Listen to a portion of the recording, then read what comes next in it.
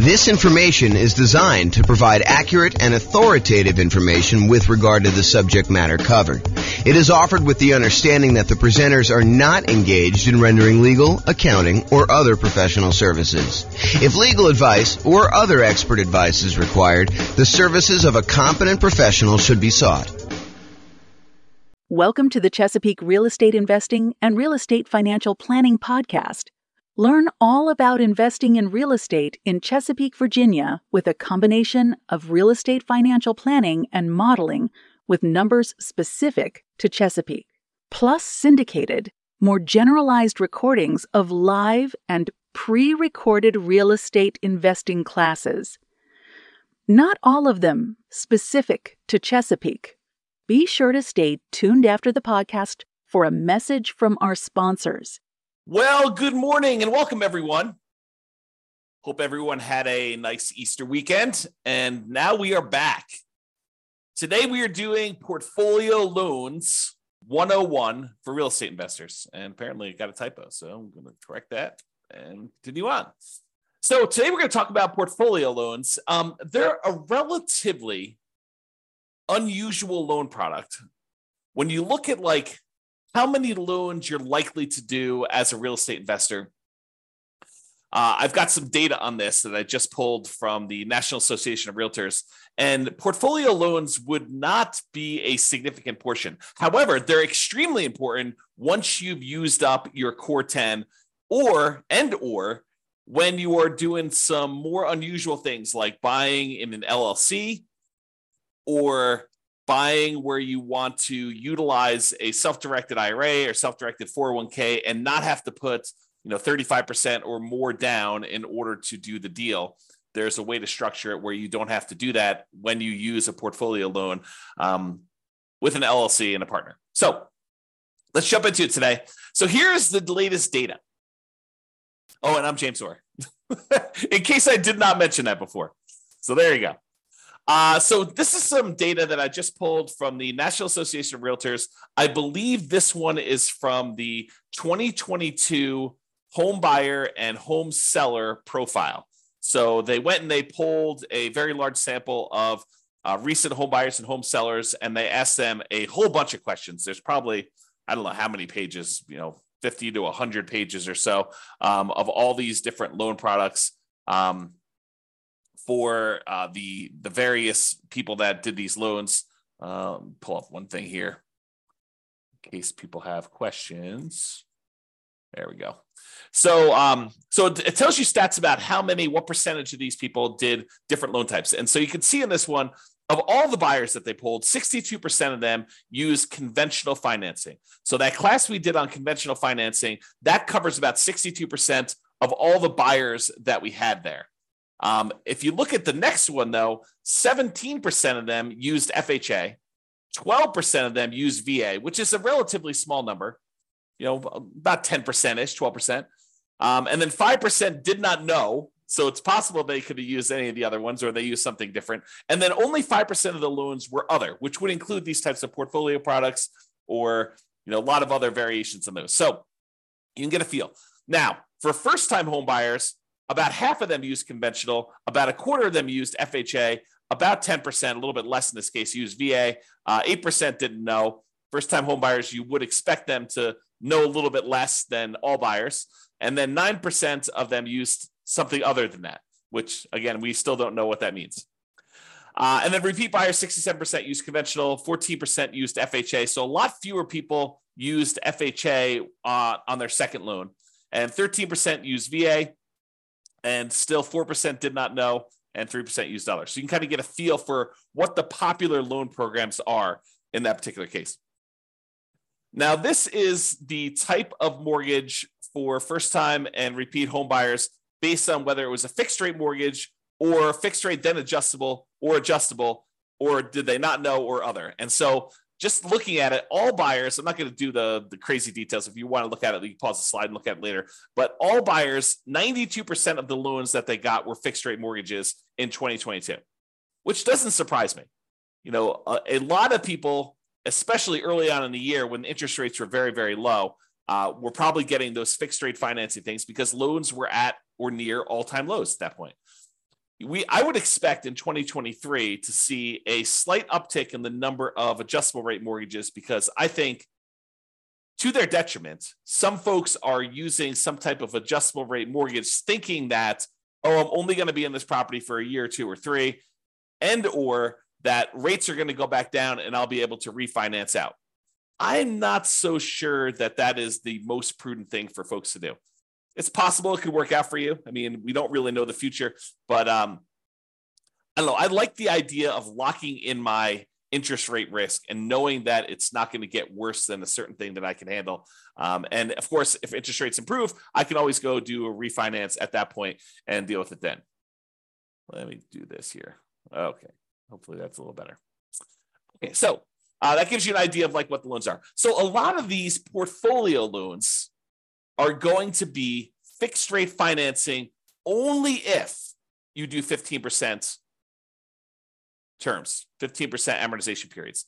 A lot of the 30-year terms for portfolio loans are going to be adjustable rate mortgages. Now, they may be like fixed for the first, year or 2 or 5 years or whatever it is, and then they become adjustable.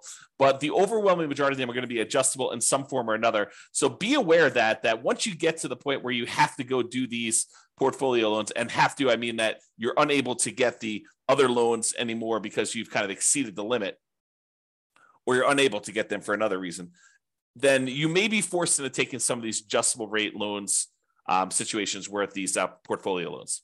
Okay. So quick recap.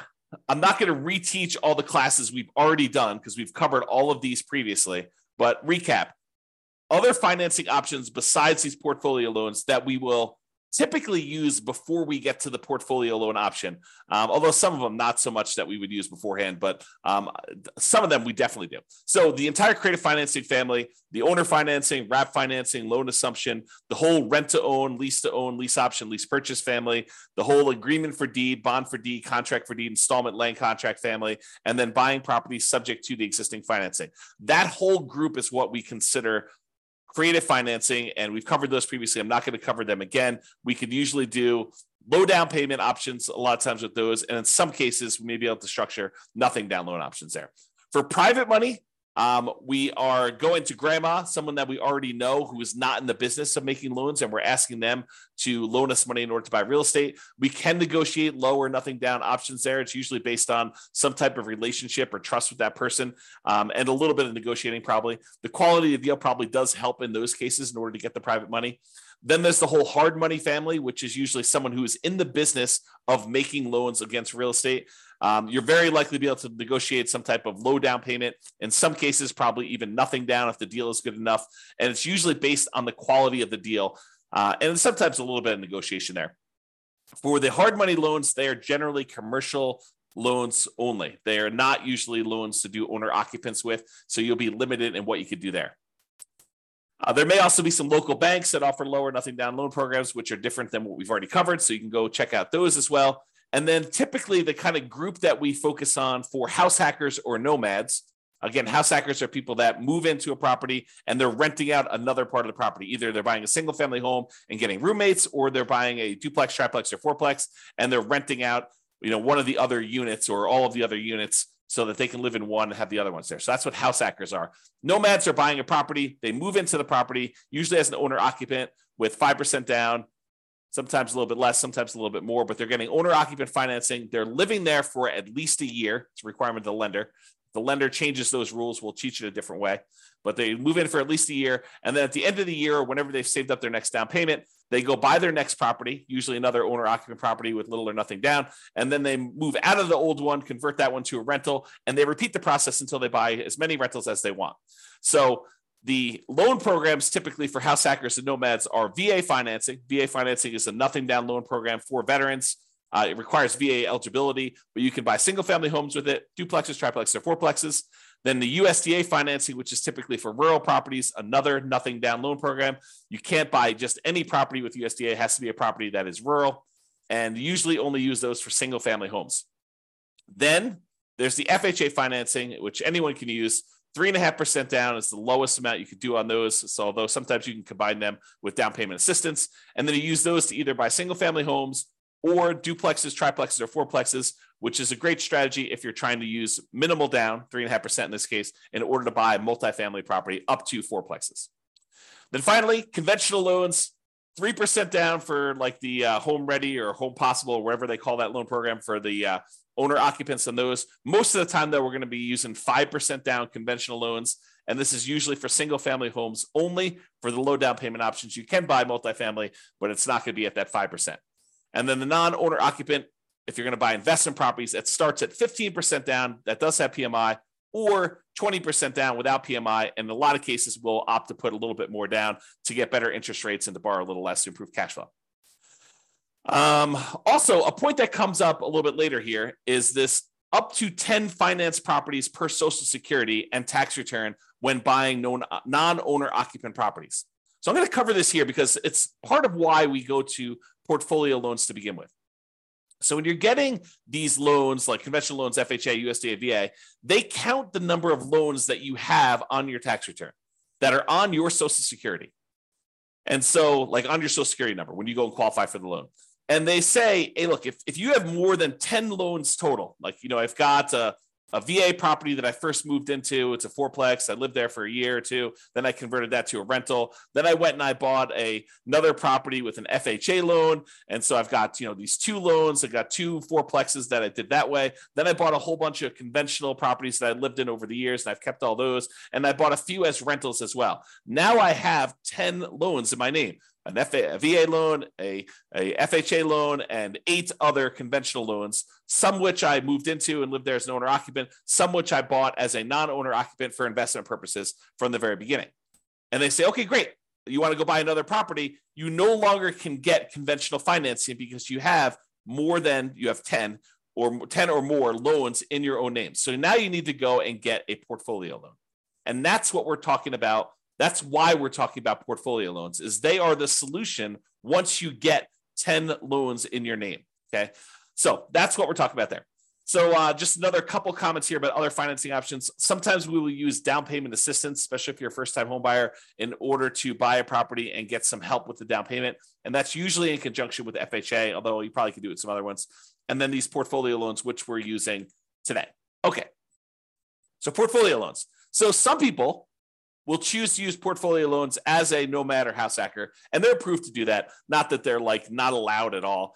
Although, as we will cover in a class I think we're doing on Friday, your kind of loan planning class, you will find out that we probably should not be using a portfolio loan early on if we can avoid it. There's a optimal path or optimal paths, kind of like a best use, best case strategy that we should use when we're talking about doing loans for nomads and house hackers. And we will talk about that Friday when we talk about loan planning. But when you run out of your conventional loan spots, portfolio lenders are usually the next stop.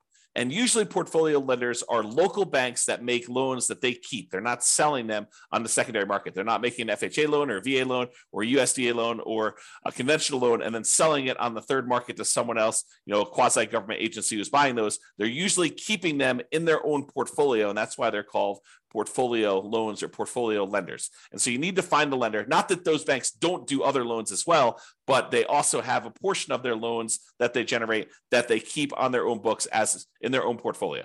Okay.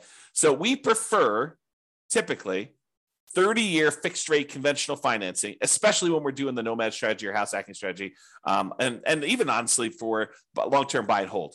I think there's a strong preference for this 30-year fixed rate financing, as evidenced by the data that we just showed you from 2022 with profile of buyers and sellers.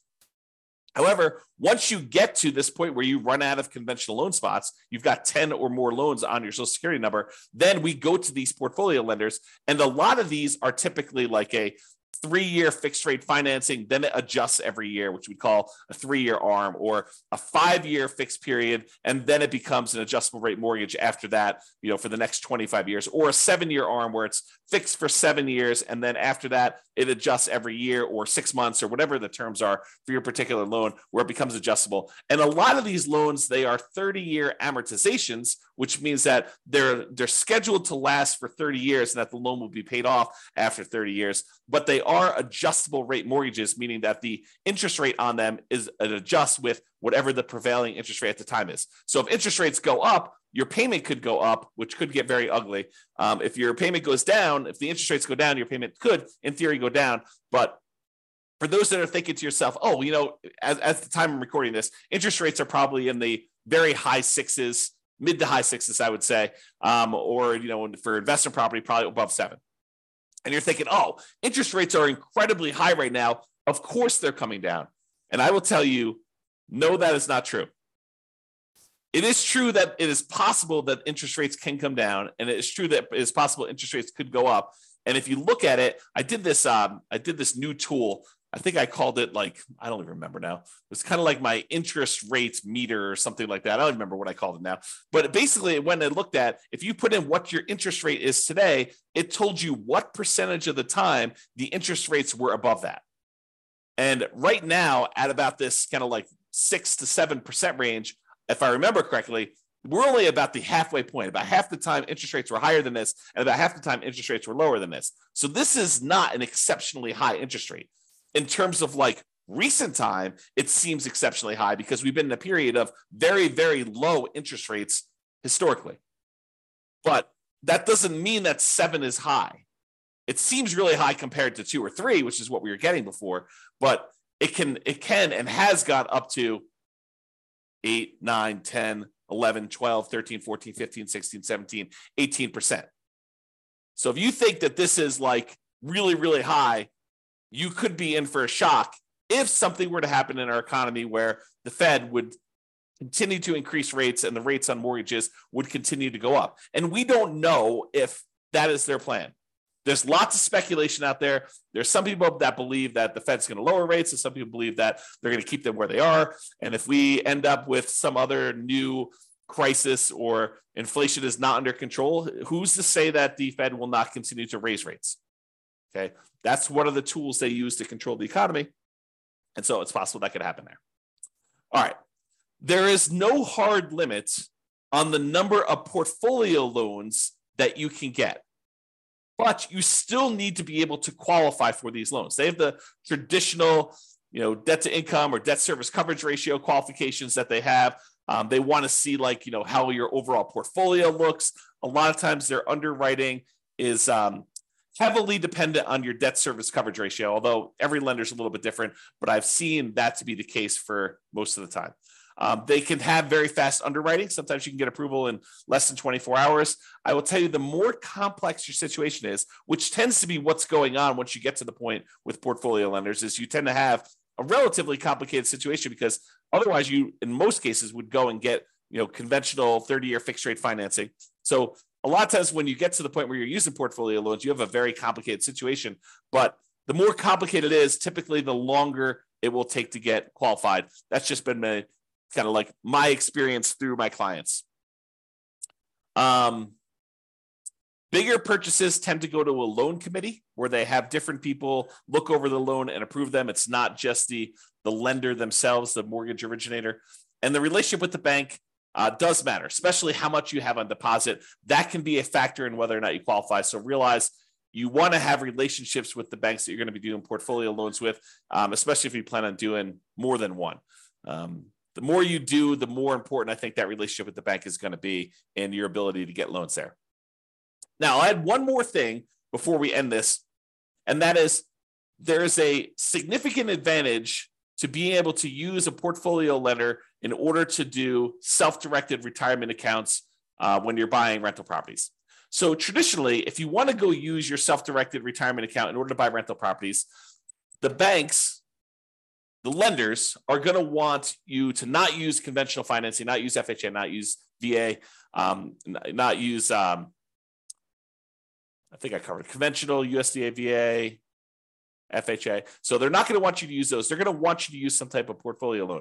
And if you go to the lender and you tell them, hey, look, I've got this self-directed IRA or self-directed 401k that's got a bunch of money in it. I want to be able to get a loan with my self-directed 401k or IRA and be able to buy this rental property. They will tell you that it probably needs to be a non-recourse loan because they can't go after the IRA or the 401k in order to be made whole. So they will tell you in order to make these loans, we will need to have a very large down payment. In most cases, they're going to take 35% down. And I will tell you, sometimes if the cash flow isn't good enough, 35% is the starting point, and they will tell you after they see your deal that it's actually, we would need you to put 42% down in order to get your DSCR where you need to be for doing this particular property. So 35% is sort of like the bottom threshold, and typically it is more than that. However, what if you really wanted to use your self-directed IRA or self-directed 401k and you wanted to buy properties and you did not want to put 35% down? Well, some portfolio lenders will allow you to do something which is a little bit unusual in my mind. So they will allow you to go in, and if you have a partner who is coming in and getting the loan, and you as the self-directed IRA or self-directed 401k are really just a limited liability partner in the LLC, providing the down payment in order to do the deal, then they will allow you to do that deal with 20% down. So if you had an LLC that you formed with someone else, not yourself, but with someone else, that you went in and you wanted to go buy a rental property, if your self-directed IRA or self-directed LLC, self-directed IRA or self-directed 401k rather, came in and was a limited liability partner in an LLC that was providing the money in order to do the deal, you were basically funding the LLC. The LLC could go and get a 20% down investment property loan on the property that you're buying. Okay, so that is sort of like an interesting little twist that some portfolio lenders may offer you if you decide to go that route. So just kind of a heads up, that is a way to kind of not have to do 35%. Now you got to go bring in a partner, which, the partner may or may not be, taking more of the deal such that it is not worth doing, or maybe they're doing the deal and it's actually great. They're the ones that are co-signing for the loan or something like that. And so they're there. Okay. So to finish up, in conclusion, investors often look to optimize their conventional financing loan spots before proceeding to these portfolio loans. Portfolio loans tend to be variable rate financing, and so we tend to try to fill our loan spots with VA or FHA or USDA or conventional loan spots first with 30-year fixed rate financing in most cases. And then once we get those filled up, we move on to these portfolio loans, which tend to be, I would say, kind of like second tier, second quality loans, in that they are typically not fixed rate financing. I don't know if I mentioned this, but there is an exception. A lot of portfolio lenders will allow you to do a 15-year fixed rate loan if you want to. So the 30-year ones are sort of variable, whether they're a 3-year fixed and then variable for 27, or 5-year fixed and variable for 25, or 7-year fixed and variable for 23. Some of them will do a 15-year fixed period on those, but usually the cash flow on the 15-year amortization period makes it such that it's probably not worth pursuing those. Although I could see some situations where that is a useful tool, but most of the time we're not. So what tends to happen is the portfolio loans tend to be the next stop after you do the conventional loan spots that are filled. And then there may be other reasons like partnerships where you're buying an LLC where portfolio loans make a lot of sense before loan spots are filled. So for example, if you're going and you're buying with, you and 2 other partners, or you and another partner, and, one of you guys is actually getting the loan and signing as the kind of the loan partner on that, and you're providing just the down payment, and buying in an LLC in that format with a portfolio loan can make a lot of sense. Although there's still going to be some type of variable loan unless you do a 15-year loan on that. All right. So that's all I got on the portfolio loans. Awesome, everybody. Well, hope you have a great day. Thank you so much. We will talk to you for the next class. Bye-bye for now. With home prices up, mortgage interest rates up, and rents up, but not quite enough to counteract the higher prices and interest rates, cash flow on rental properties in Chesapeake is harder than ever. Book a call with the Real Estate Financial Planner to apply our proprietary 88 strategies to improve cash flow on your rentals. See the show notes for a link to schedule your call and improve your cash flow today. If you're a real estate agent, lender, or professional in Chesapeake that wants to help our real estate investor listeners, consider reaching out to learn about collaboration opportunities with this podcast. We'd love to add more value to our listeners by having you assist our investors buy, sell, and finance their real estate investments. See the show notes to schedule a call to discuss collaboration opportunities.